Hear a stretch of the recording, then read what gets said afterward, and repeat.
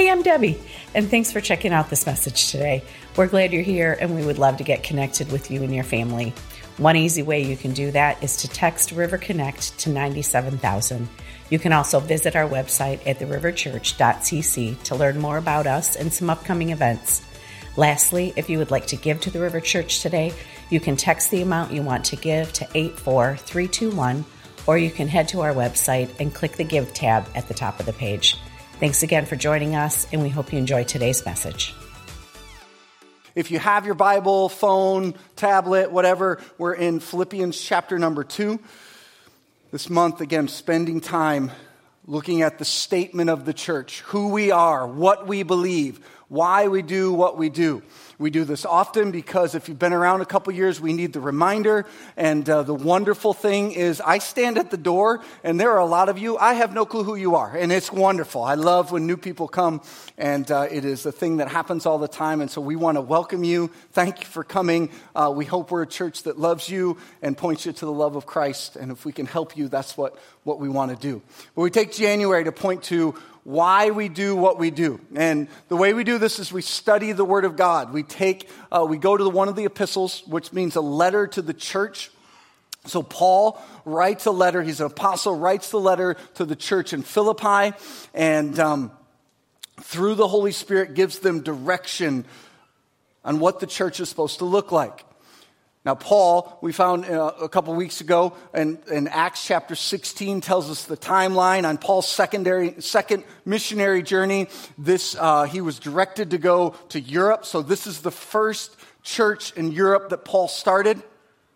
He made another missionary journey there some time after, and we think around 10 years after his first mission there, as the church was started, he writes this letter in prison. And he writes them, loving them, caring them. It is a pastoral letter, giving them direction. And we believe the Lord has given us this letter to tell us what church is supposed to look like.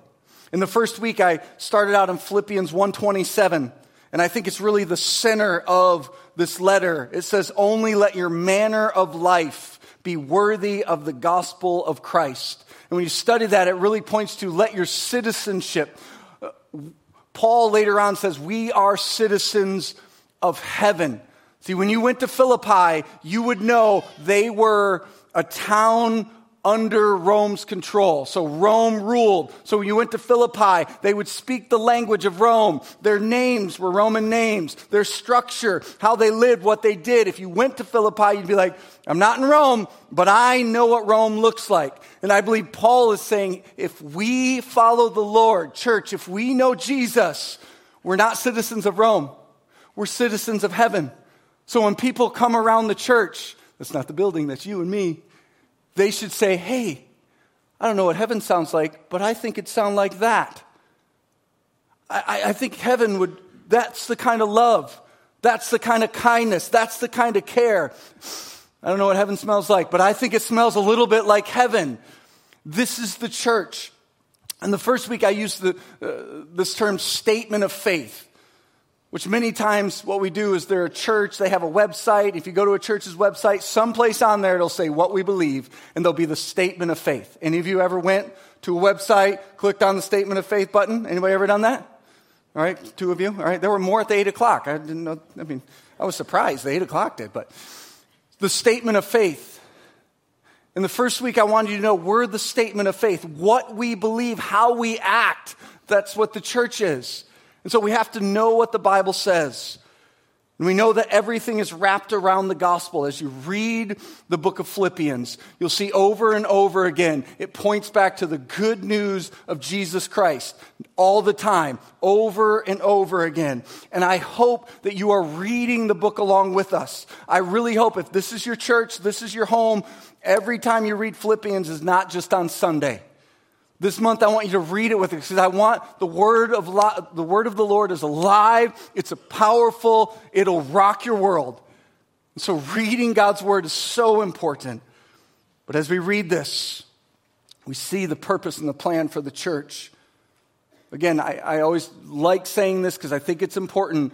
We did not come up with something clever to say, hey, we got this new plan for the church. It's going to skyrocket. No, we just read the Bible. The Bible says this is what the church is. Reach people with the gospel of Jesus. Gather together around the gospel to celebrate Jesus, to praise the Lord, and to draw near to his word and to grow in knowing who he is. This morning is this third step that we believe we're called to grow in the gospel, to grow in God's word. So that takes us to Philippians chapter 2. Verse 13, 12 and 13. It's where the Bible says, therefore, my beloved, as you have always obeyed, so now, not only as in my presence, but much more in my absence, work out your own salvation with fear and trembling. This morning, we're going to talk about this statement, this truth, where the church is called to work out your salvation. If you like to highlight your Bible, I'd love for you to circle that. Work out your salvation. What does that mean? Now, for some of us, we've started putting words in there that aren't in there. Some of you read that and go, so I'm supposed to work for my salvation. No, that's not the wording. It doesn't say work for your salvation. It doesn't mean that. Now, it doesn't mean that, one, because when you read this and study it, it's not what it points to, but also we understand the Bible backs up the Bible. So when we read the Bible and we look to knowing the Lord as our Lord and Savior, that is not done through our good works. Paul even says this throughout the letter, just a little while in chapter 3, verse 3. He says, we rely on what Jesus Christ has done for us. He says, we put no confidence in human effort. And at that time, people were saying, no. For you to truly be saved, to know the Lord, you need to do this and this and this and this. And he's saying, no, we don't put our trust in human, in ourselves. We don't put it in the law. We put it in what? The gospel of Jesus Christ. That's why in chapter 3, verse 9, it says that I have become righteous. How? Through faith in Christ Jesus, is by putting our trust in the Lord. Listen, we are not saved by works. We are saved because God loves you and sent his son Jesus to this earth to die on the cross and to rise again. And that if we will believe, have faith in Christ, repent of our sins, he will save us and give us eternal life. So if it doesn't mean work for salvation, what does it mean? It means work out your salvation. Now, you know me, I always like pictures, and I want you to see this because I think this will help explain. Well, now I gotta go for a run. I'll be back. When you see this now, and hopefully this week, I want you to think about working out, but your salvation. See, there's this beautiful picture here that we need to grow stronger in our walk with God. We need to be disciplined. We need to strengthen. That's why this third part of who we are as a church is that we have to grow. That it is not just, no, we need to work out. There's this focus, there's this effort, and hey, my walk with the Lord, it's not just, hey, I got saved and we're all good now. No, that's it. It's we got saved and now I am going to work out my salvation. I'm going to grow in him. So, you ready? I got to take this to one more level.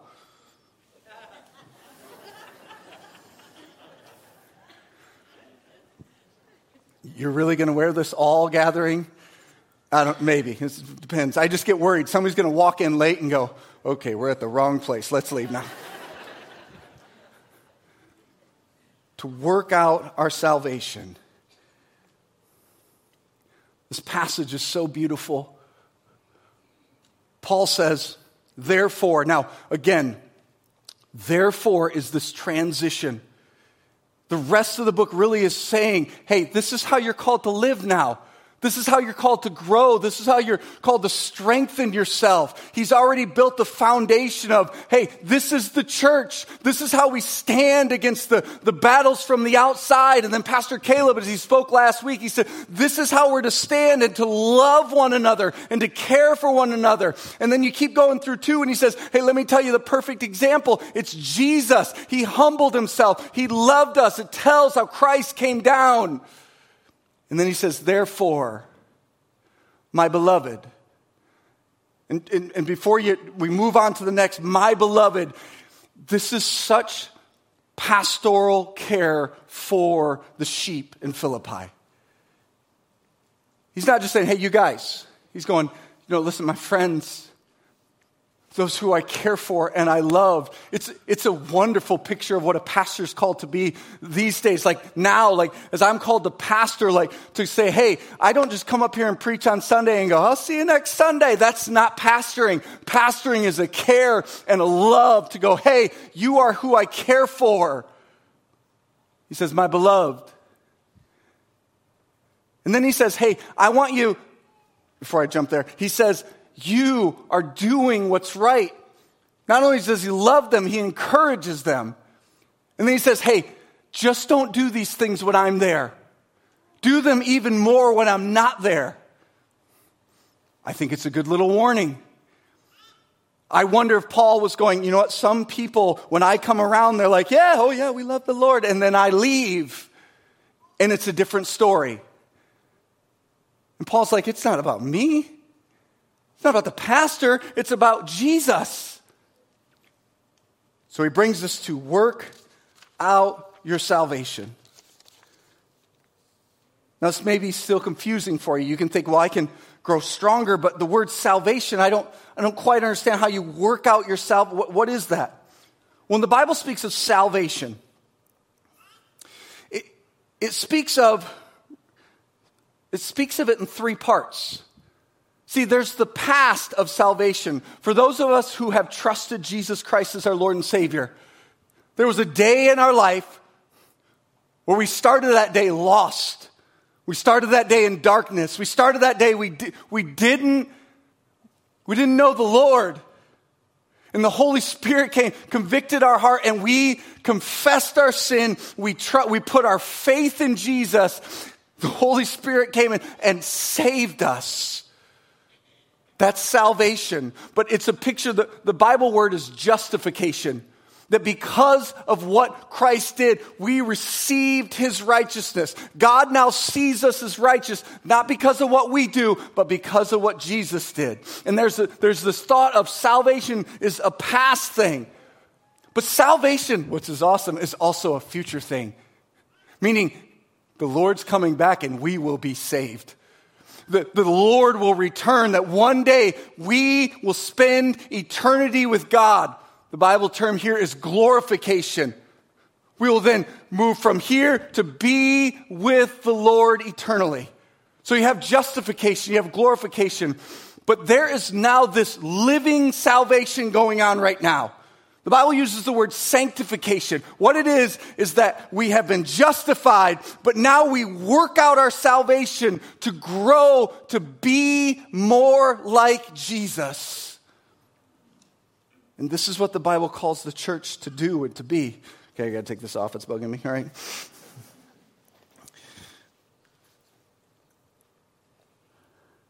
Now, as we study this, if I've studied this, I find some very important things. See, Paul in chapter 3, he continues this thought about working out and running the race and kind of this athletic thought. In Philippians 3, he says, not that I have already obtained this or am already perfect, but I press on to make it my own because Christ Jesus has made me his own.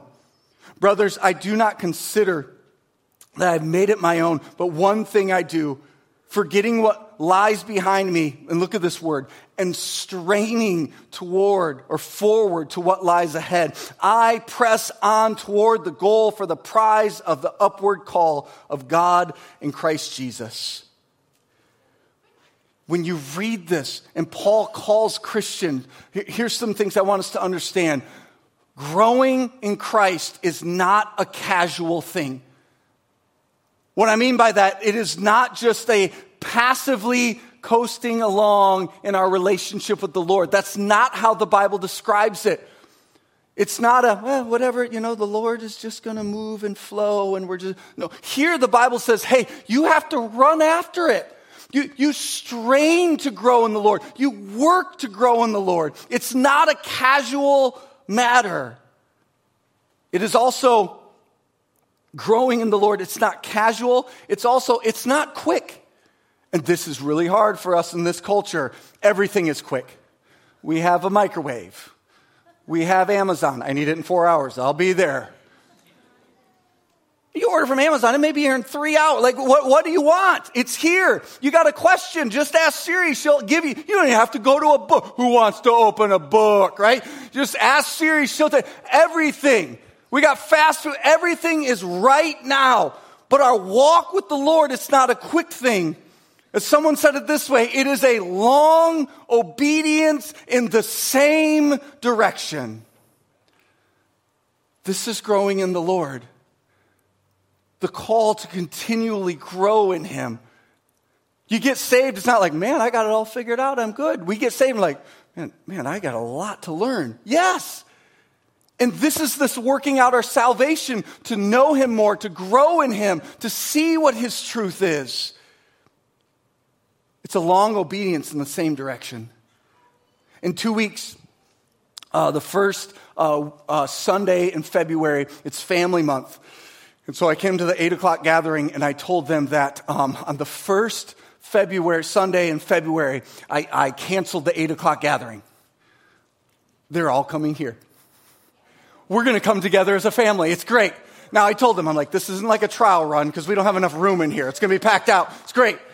But I said, listen, here's what I love. The church, it's family. Let's all come together.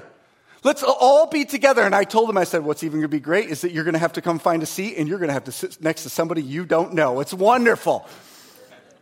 But to join together, and we'll be packed out, and I love it. It'll be great. We're doing it for one Sunday to go, hey, let's join together. But there's this beautiful thing I want you to see about the 8 o'clock, that there are many that they have walked a walk with the Lord for a long time. And same in you, same in here. You're consistent. You have lived it. And so this walk with the Lord, working out the salvation, we need to see it in each other. We need to see that walk. And some of us who are struggling going, I don't know what that looks like. You meet people in the church and they help show you what that looks like. But this working out our salvation is not casual. It's not quick. And here's the thing. It's not alone. This isn't putting on your headphones, going to the gym and go, I got this. I'm not going to talk to anybody. I'm going to do my own workout. A few commentaries that I read said the Greek here, when it says work out, that word out is actually a plural in the Greek. Now, I am no Greek scholar, don't pretend to be, but guys that I trust say, hey, it's plural because it's talking about a corporate workout. This is a group thing. This is where we gather together, and working out our salvation is not, I'm going to go do it on my own. It's working out together and growing in the Lord together. Now, you may be here and say, listen, Pastor, I think you're taking this little workout thing a little too far. But let me read you other passages of Scripture that are the same, like 1 Corinthians 9:27. It says, but I discipline my body, keep it under control, lest after preaching to others, I myself should be disqualified. So what is he saying? In this athletic term, he's saying, I discipline my body like an athlete, training it. Because if I don't train it, I can become weak in areas, and those are areas that Satan will slide in, my flesh will fall, the world will overtake, and I'll mess up. And so I have to train and discipline myself because I don't want to fall into that garbage. 1 Timothy 4:7 says, have nothing to do with irreverent, silly myths. Rather, train yourself for godliness. For while bodily training is of some value, godliness is of value in every way, as it holds promise for the present life and also for the life to come. And that verse so explains working for your salvation. work out your salvation, it holds value for life now. But we know our salvation is not in our works, it's in Christ. And man, the future we have in Jesus, we so look forward to. So in all of this, to quote a book, we don't have a passive or yielding or surrendering life with Christ. It's not just whatever's going to flow. We sing the song, Jesus, Take the Wheel. Like some of us, I think, to go driving down 75. Nope, the Lord has it. I'm going to let go. That's not a good idea. But in life, some of us go, well, whatever's going to happen is going to happen. That's not how the Bible teaches us. The Bible calls us to be wise and discerning. The Bible calls us to fight for what is right. The Bible calls us to live the life, that we're going to be in a battle, that there's going to be outsiders. We got to love one another. It's not just a whimsical whatever happens. That's not a relationship with God. So in the church, we're called to grow. The end of this verse says, work out your salvation with fear and trembling. What I believe this to mean is that we work out our salvation focused on who God is. That God is holy and just and righteous, and that brings us to the God that we humbly come before, that we bow before, because He is good, He is righteous.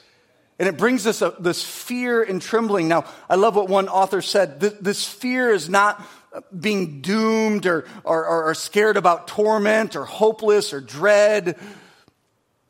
It's this reverence, a fear of holy concern that we give to God, and we honor Him and we worship Him.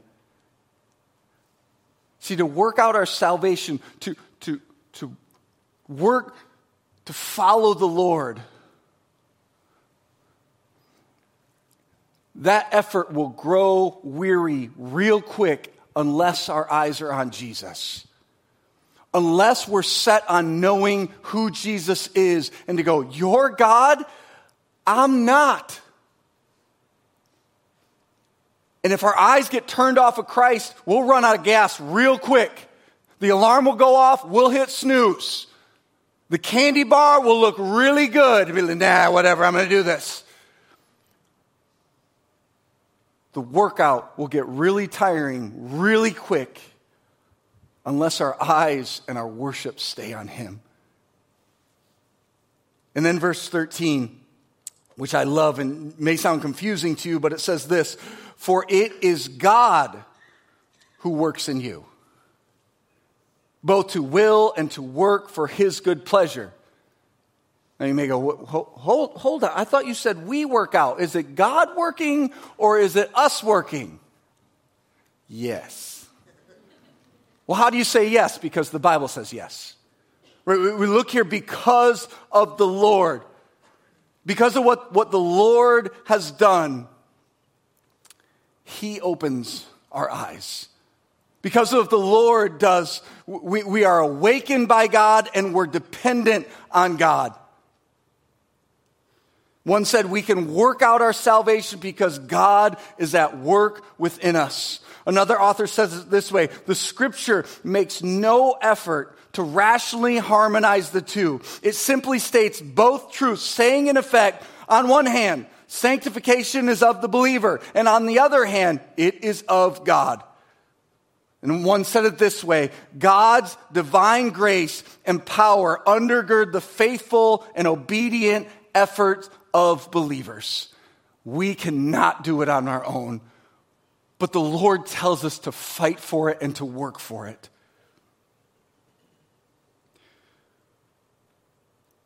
So we may be asking, well, what are the exercises then to grow?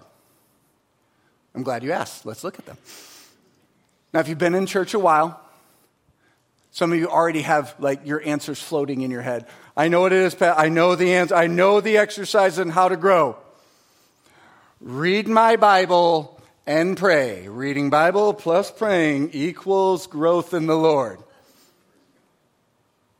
Now, this is true. Going to the Word and studying the Word, as you read Philippians, go to 2:16. It says, hold firmly to the word of life.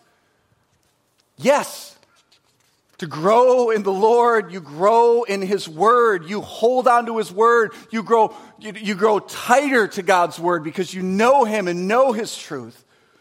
Colossians 3:16, let the word of Christ dwell in you richly, teaching and admonishing one another in all wisdom, singing psalms and hymns and spiritual songs with thankfulness in your hearts to God. Yes, we let the word of Christ dwell in our hearts so that it changes us. Yes. And then as you keep reading Philippians, you'll get to chapter 4, verse 6. It says, be anxious for nothing, but in all things pray. We learn to turn to the Lord and trust in the Lord. But there is one exercise I want to focus on. Just one, because Paul points to it over and over again in this book. It's in verse 17, chapter 3, verse 17. It says, brothers, join in imitating me. Keep your eyes on those who walk according to the example you have in us. Here the Bible says to grow, we have to learn from those who follow and act like Jesus. We have to have people in our lives who are examples of what the Scripture says. Paul said it this way in 1 Corinthians 11:1, be imitators of me as I am of Christ. We need people in our life who are that example, who follow the Lord, and we as Christians, wherever we're at, we have people in our life to go, no, they're who I turn to. They point me, they direct me, they help me, they're mentoring me, they're discipling me, they're pointing me to the Lord. See, the truth is, we're losing good examples in our Christian culture. I think about the school, like Kettering, right around. How many of them have examples of what it looks like to follow the Lord? How many of them have parents that are showing them what love for their spouse actually looks like? How many of them have the example of, hey, this is what a father's love looks like because I want you to know what God's love looks like? In church, we have to fight to be examples. We have to fight to have examples in our life. To be people that practice what we preach. All right, not to belabor the workout thing, but if you go to like a workout place and there's like the person who leads the workout, you want to look at them and go, yeah, you believe what you're teaching. Right? Yeah, I'm going to listen to this guy because what they say, it works. You look at them and go, yep, they know what it does, and they've got the information, and I want that information because they're applying it.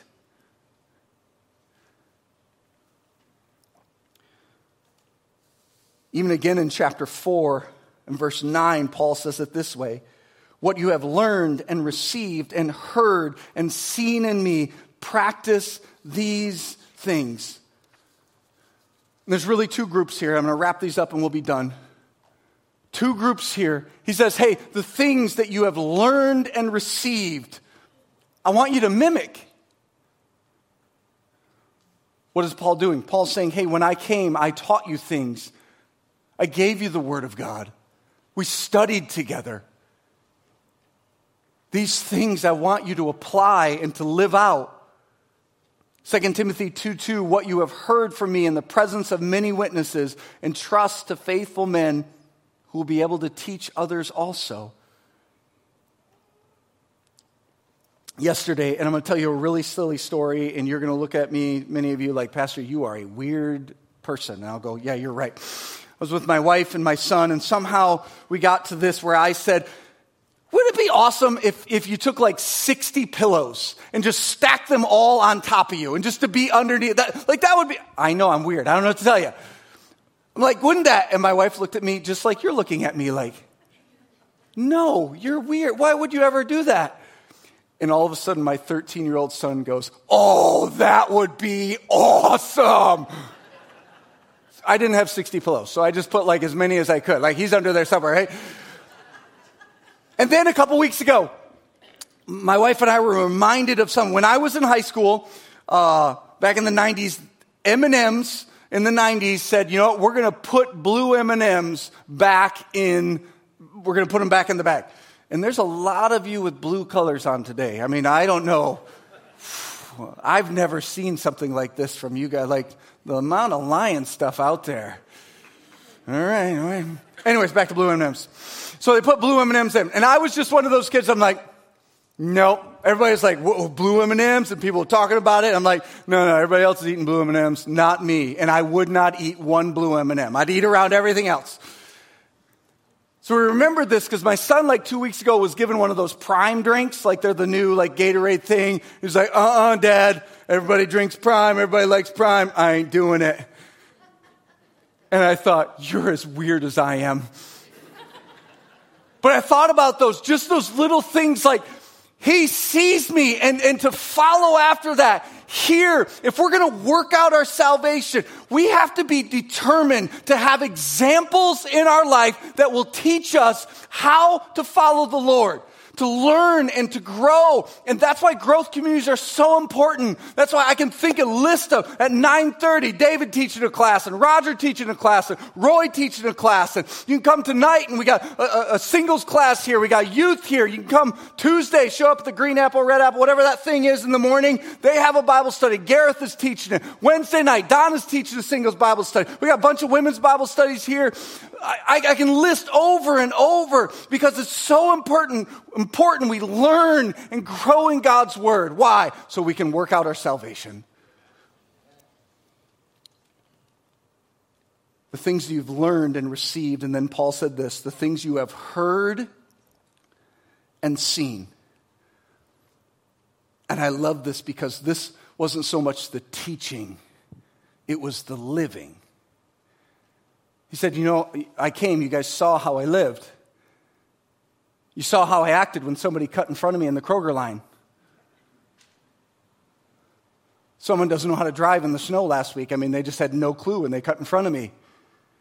Paul said, the things you've seen and heard. I think about Paul as he gathered with the church. I know somebody probably sat in his chair, took his parking spot, drank the last cup of coffee. No, somebody punched him in the face. Somebody spit on him. Somebody who was his friend, who said, yeah, we're in the gospel together, started to say, no, Paul's a liar. He doesn't have a clue what he's talking about. And a friend betrays him. And he says, hey, you've seen how I've acted. And one said it this way, they saw his bravery, they saw him face trials, they saw his devotion, his prayer, his patient suffering, his resiliency. They saw his pattern of life.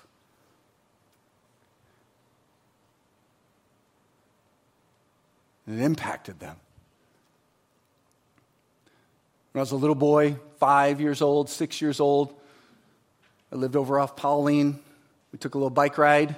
Got to that hill right past Pierce on Hatchery Road, where there used to be the horse farm right there. Now it's, but there's a big hill right there, especially if you're 6 years old.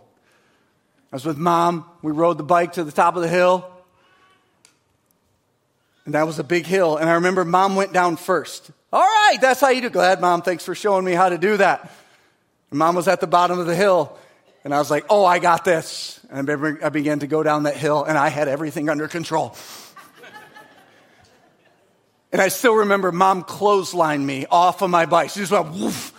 And I was like, what do you do? I was fine. And she goes, tree.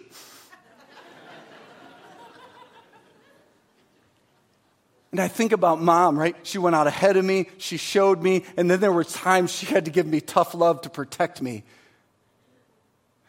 Church, can I ask, who are you going with a bike ride with? We're turning into such a culture of isolation. It's not healthy. We think I'll just stay in my little small group. We need examples. We need to do life together. We need to care for one another. People need to see you love your spouse. They need to see you act in a way that's godly. And for some of you, that's pushing you to go, you know what? Yeah, I do need to start leading. Yep, I got a house and I got neighbors, and we need to open up our house and start inviting people. Let's see if people will learn the word. Let's see them come into our house. We need to be stretched because, as the Bible says, to work out our salvation, we need those examples. So we're called to go on bike rides with people. And I know what you're thinking, Pastor, I am so far from perfect. I mess up. Paul wasn't perfect either. In the scripture, it tells us times when he messed up, time where he blows up and yells at some guy, and he's like, oh, that was wrong. I'm not perfect, right? I'm not perfect. My son sees I'm not perfect, but you know what else he sees? He sees a dad that goes, nope, son, I didn't do that right. Son, I had to go to God and say, yeah, I repent, Lord, that was wrong. Tell you what, that's awful helpful. So we're a church. They're not perfect people. None of you are. Join the club. But we are called to have examples in our life that lead us and to be examples.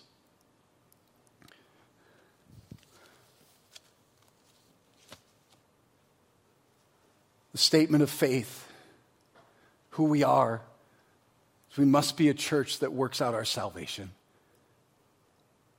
And so continue to pray that the Lord will convict us on how we can continue to grow in knowing him and how incredible he is. Will you stand with me, please? Let's pray. Lord, thank you for this morning, your word. Lord, may we be a church that grows in you. We sure need your strength.